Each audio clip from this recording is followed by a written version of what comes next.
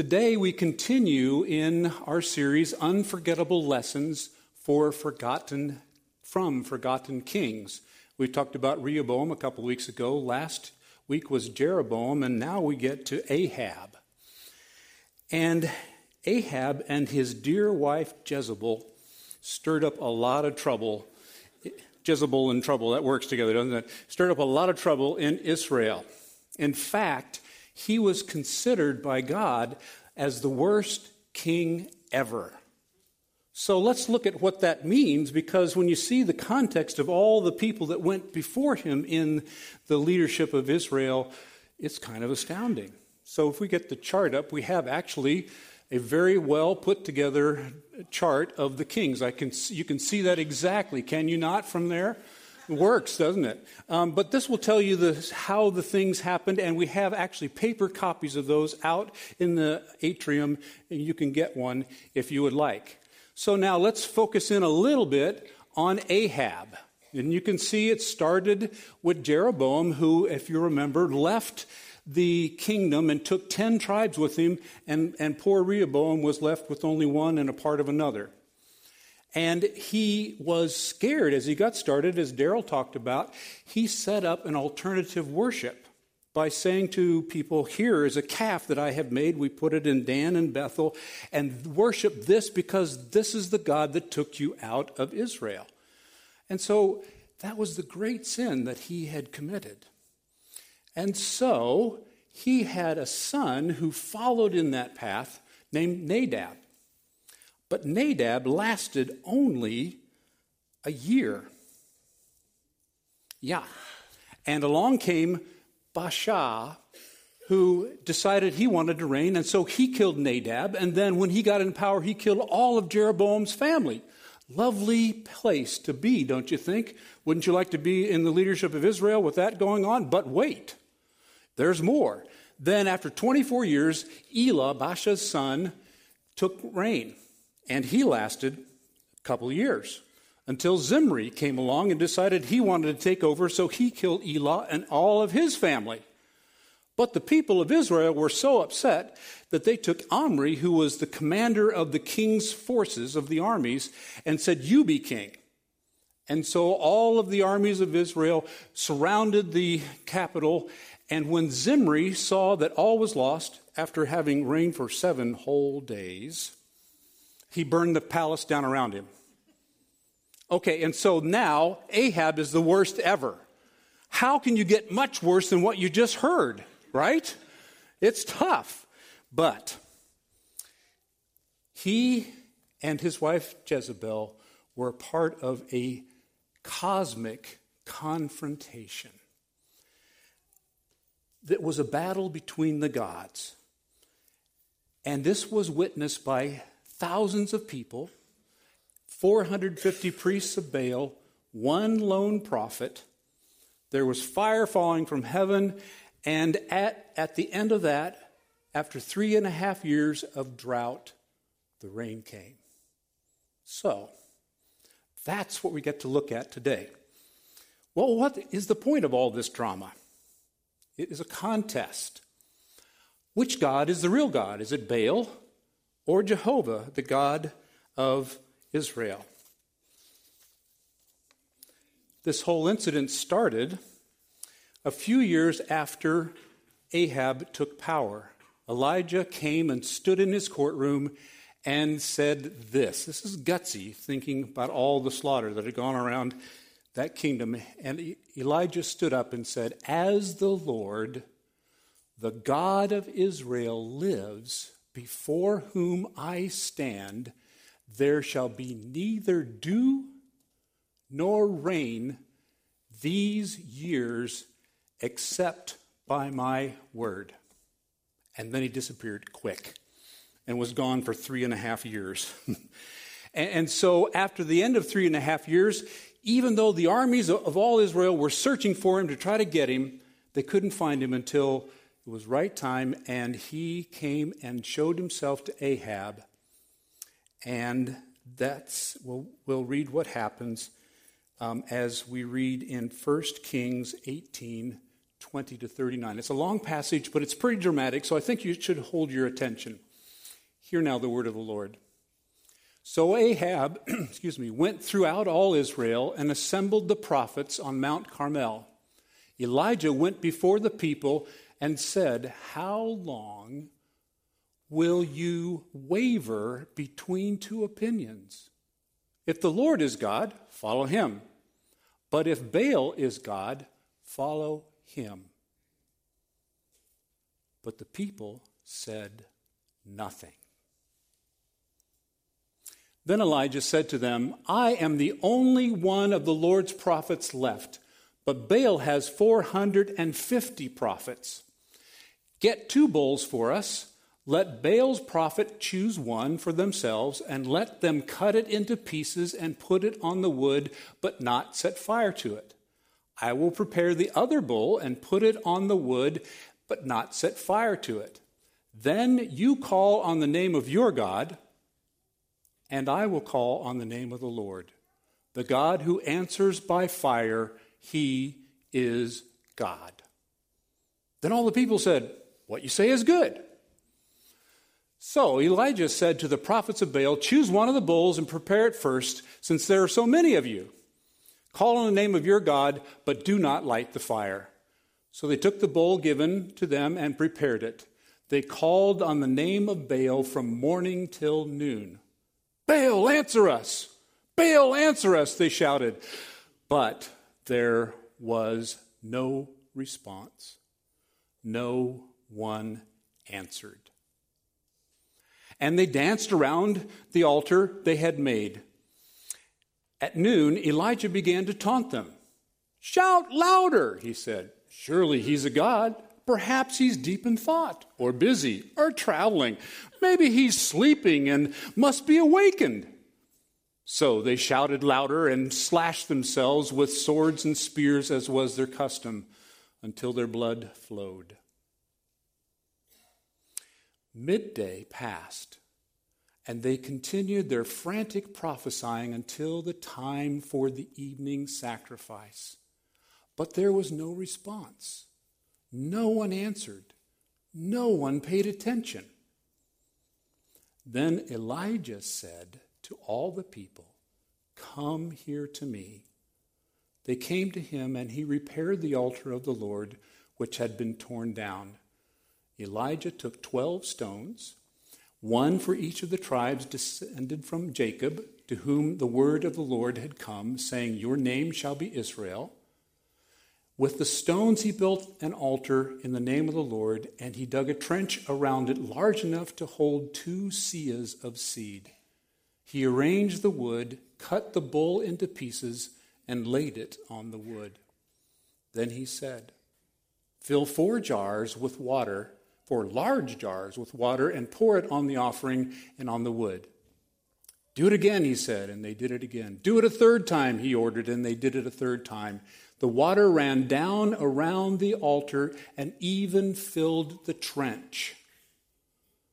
At the time of sacrifice, the prophet Elijah stepped forward and prayed, "Lord, the God of Abraham, Isaac, and Israel, let it be known today that you are God in Israel, and that I am your servant and have done all these things at your command.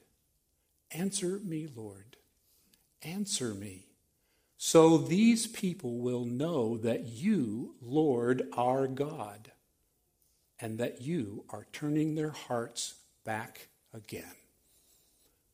Let's pray. Oh, wait a minute. Got to finish that, don't we? Then the fire fell. See, if it hadn't happened then, it would be a tough time, right? Then the fire fell. Then the fire of the Lord fell and burned up the sacrifice, the wood, the stones, the soil, and licked up the water from the trench. When all the people saw this, they fell prostrate and cried, "The Lord, he is God! The Lord, he is God!" Now let's pray. Father, we thank you that you showed yourself real to this generation of people in Israel. And we pray that you would again show yourself real today to those of us who are gathered here to worship you, to learn of you. And I love the promise that you gave, that the people of Israel would know that he is turning their hearts toward you again. And I pray that you would do that here. Set aside my weak and fumbling words, and through it, O God, through these words of yours, set our hearts on fire for you. We ask that in Jesus' name. Amen. So, here's a sermon in a sentence. Since someone will worship someone or something, since everyone will worship someone or something, you can choose between something that will demand more than you can give or someone who can supply more than you will ever need. Let's hear that again. Since everyone will worship someone or something, you can choose between something that will demand more than you can give or someone who can supply more than you will ever need. Now, the reason that Ahab was the worst king ever is that instead of saying, here's a calf and this is really the God of Israel, he brought in Baal and the prophets and the Asherah and said, these are your God, and had people worship. So he took people completely away and said, this is the real God. And that was why we had this contest. So why the challenge? Again, how can you know which is the true God, Baal or Jehovah? That was the challenge at that moment. And Elijah said to the people of Israel, how long will you waver or limp between two opinions? If the Lord is God, follow him. But if Baal is God, follow him. But the people said nothing. Nothing. Why? Because they had been caught in the quagmire between, do I trust God of Israel or do I trust Baal? Who is the real God? And they were kind of happy with both things. You know, they wanted Baal for all the things he could do. He was the god of fertility. So they had good crops, good animals that reproduced well, wives, and all of these things. That was what they thought Baal could bring them. And that's why God had 3.5 years of drought prior to this event, because he was saying to all of Israel, Baal, the god of fertility, who brings rain so that you can have crops, he doesn't got it, right? He hasn't got it. So, but these people were kind of caught in that. And when we get idols in our lives, we kind of do that sort of thing. Well, this God is good, but there's another thing over here on the side that I really like.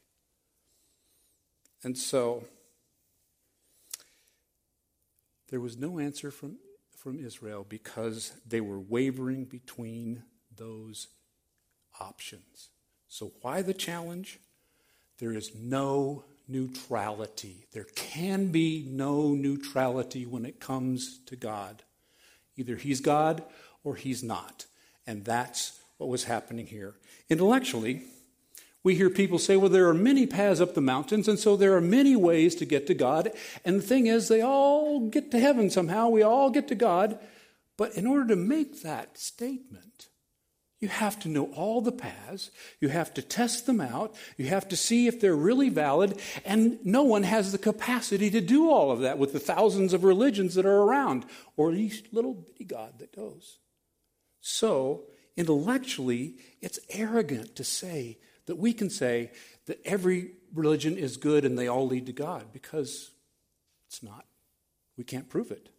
So, psychologically, when we say let's be all inclusive and every religion is good, we think we're being inclusive, but in fact, we're also being dogmatic when we say that, are we not?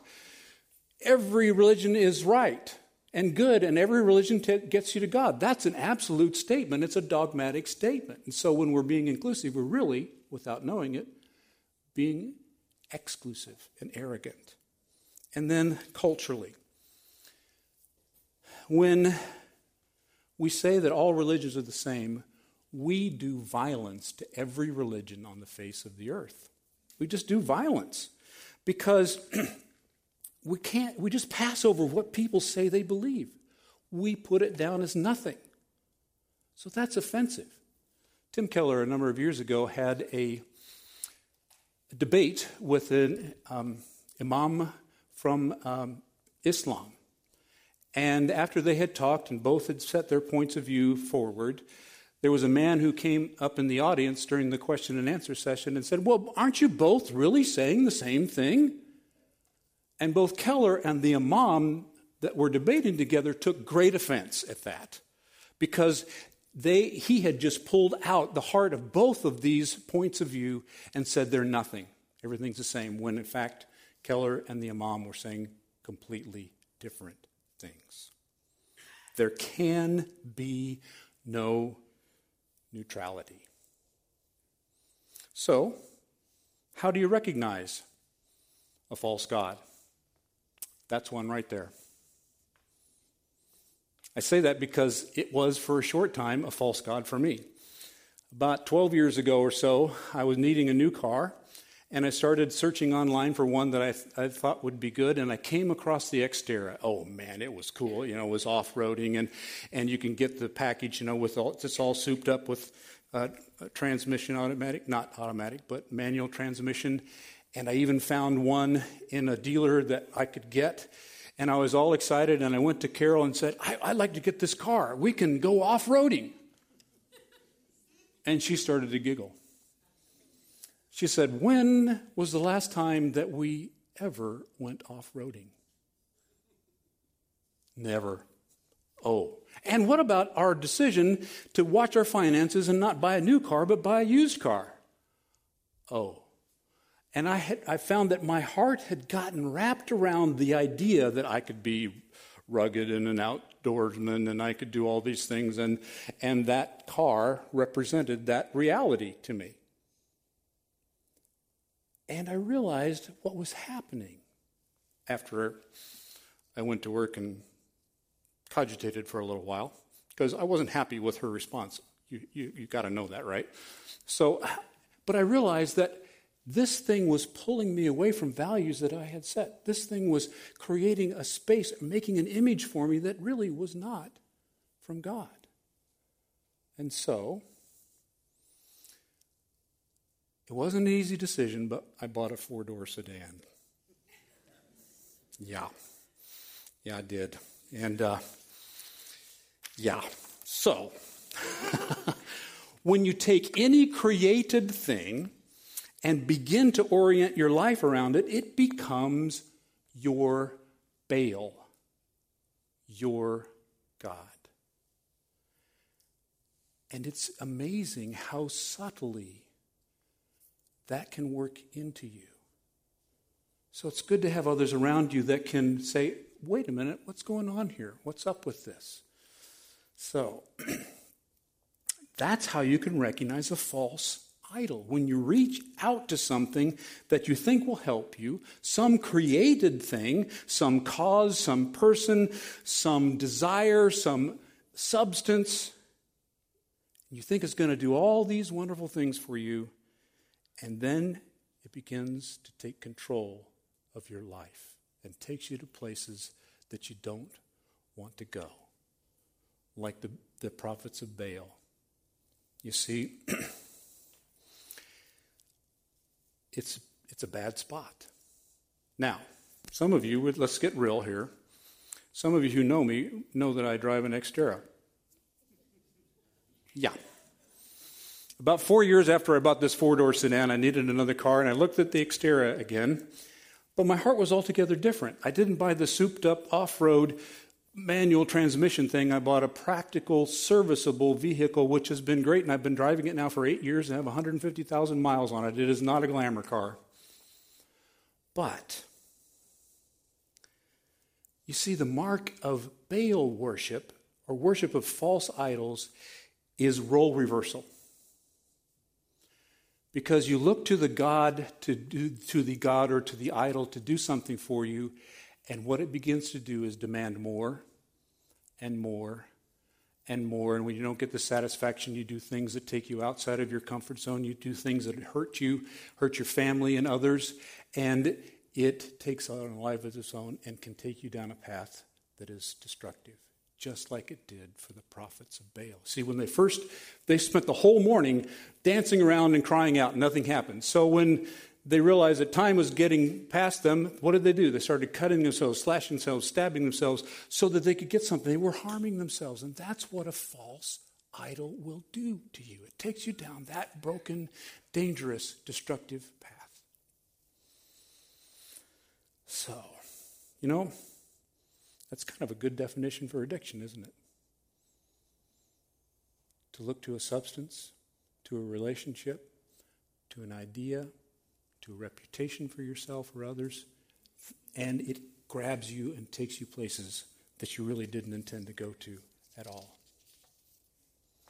So that's how you recognize a false god. It leaves you feeling more empty, more dissatisfied, and even shameful for having gone as far as you have to satisfy the compulsion that is within you. So now we have a new question. How do you know if you have had an encounter with the true God? See, it's not enough to know God intellectually. We have to have had an encounter with him. And that's what happened here at Mount Carmel with the Baal priests and with Elijah. You see, as I said earlier, Baal was the god of rain, the god of fertility, and God had closed the heavens for 3.5 years just to prove the point that he was God. And so they came to this mountain to test who's the real God. But before God sent the rain, the fire had to come first. Before he sent the rain, the fire had to come first. Why? Because if he had just sent the rain, then everybody in Israel would say, hey, we got it good. He's sending the rain. That must have been Baal. We're okay. We can just stay as we are. It's good enough. So before the rain came, God sent the fire.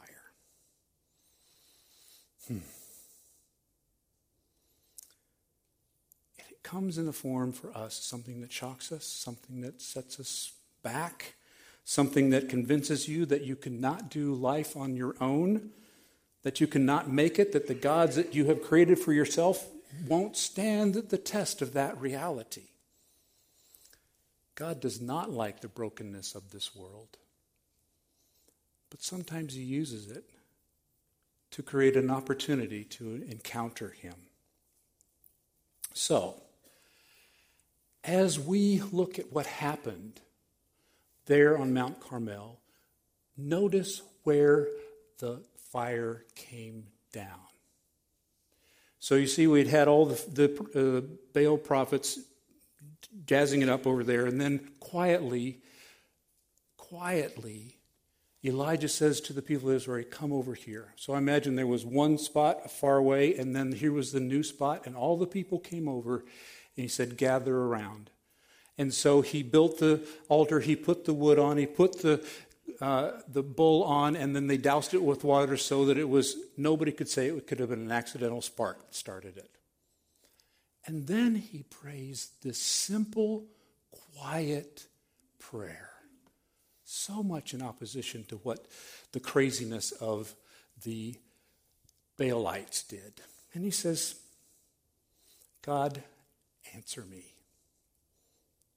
Answer me. Send fire so that all these people will know that you are the true God. And as he quietly prayed,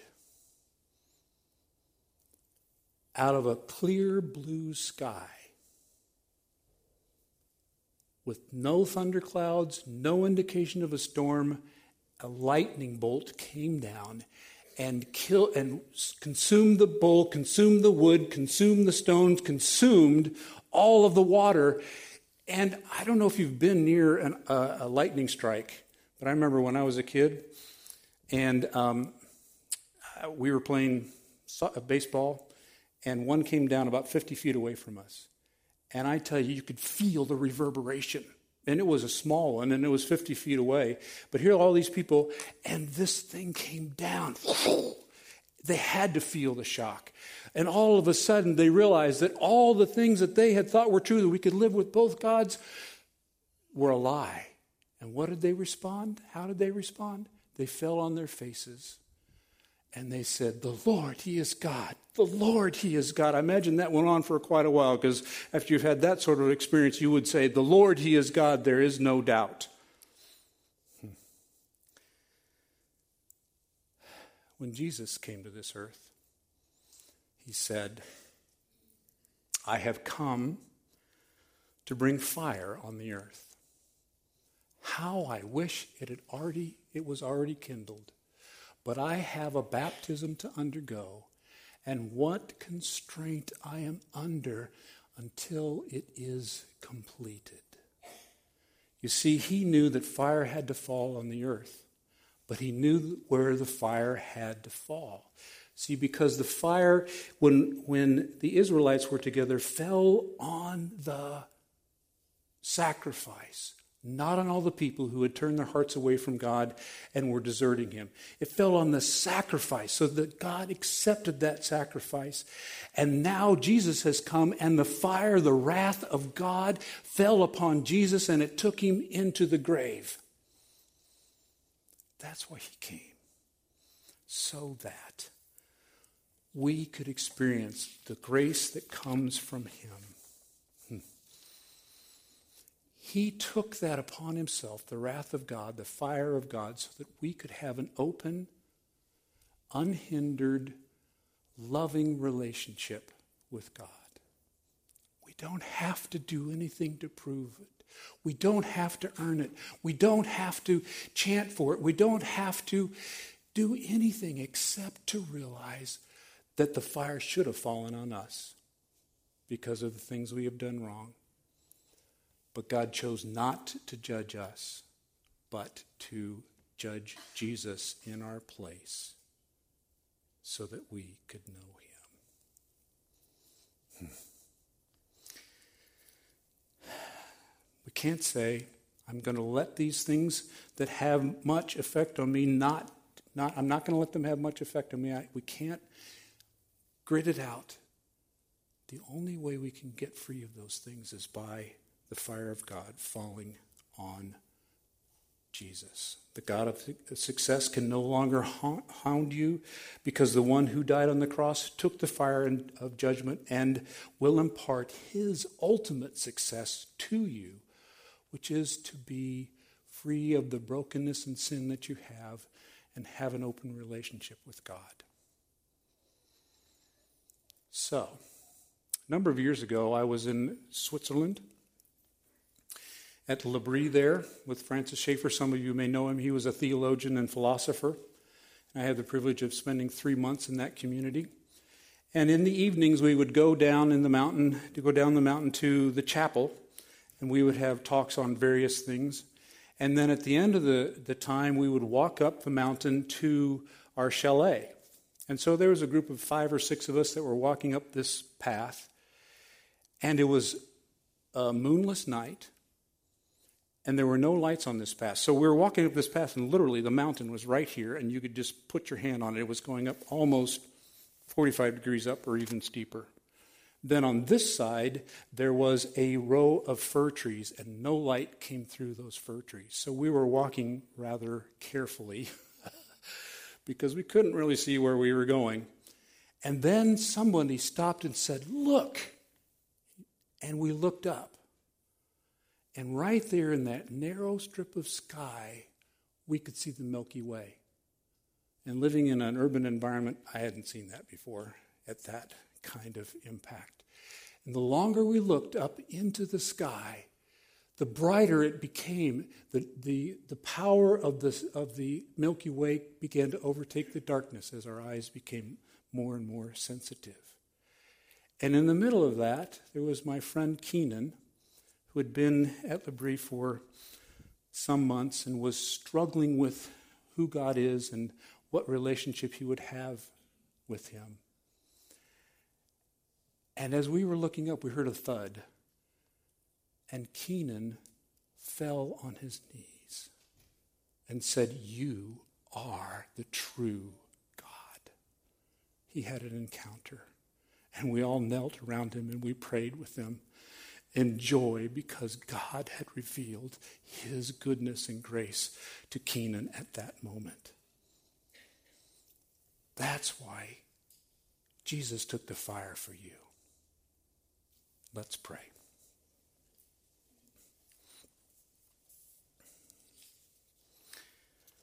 Oh God, thank you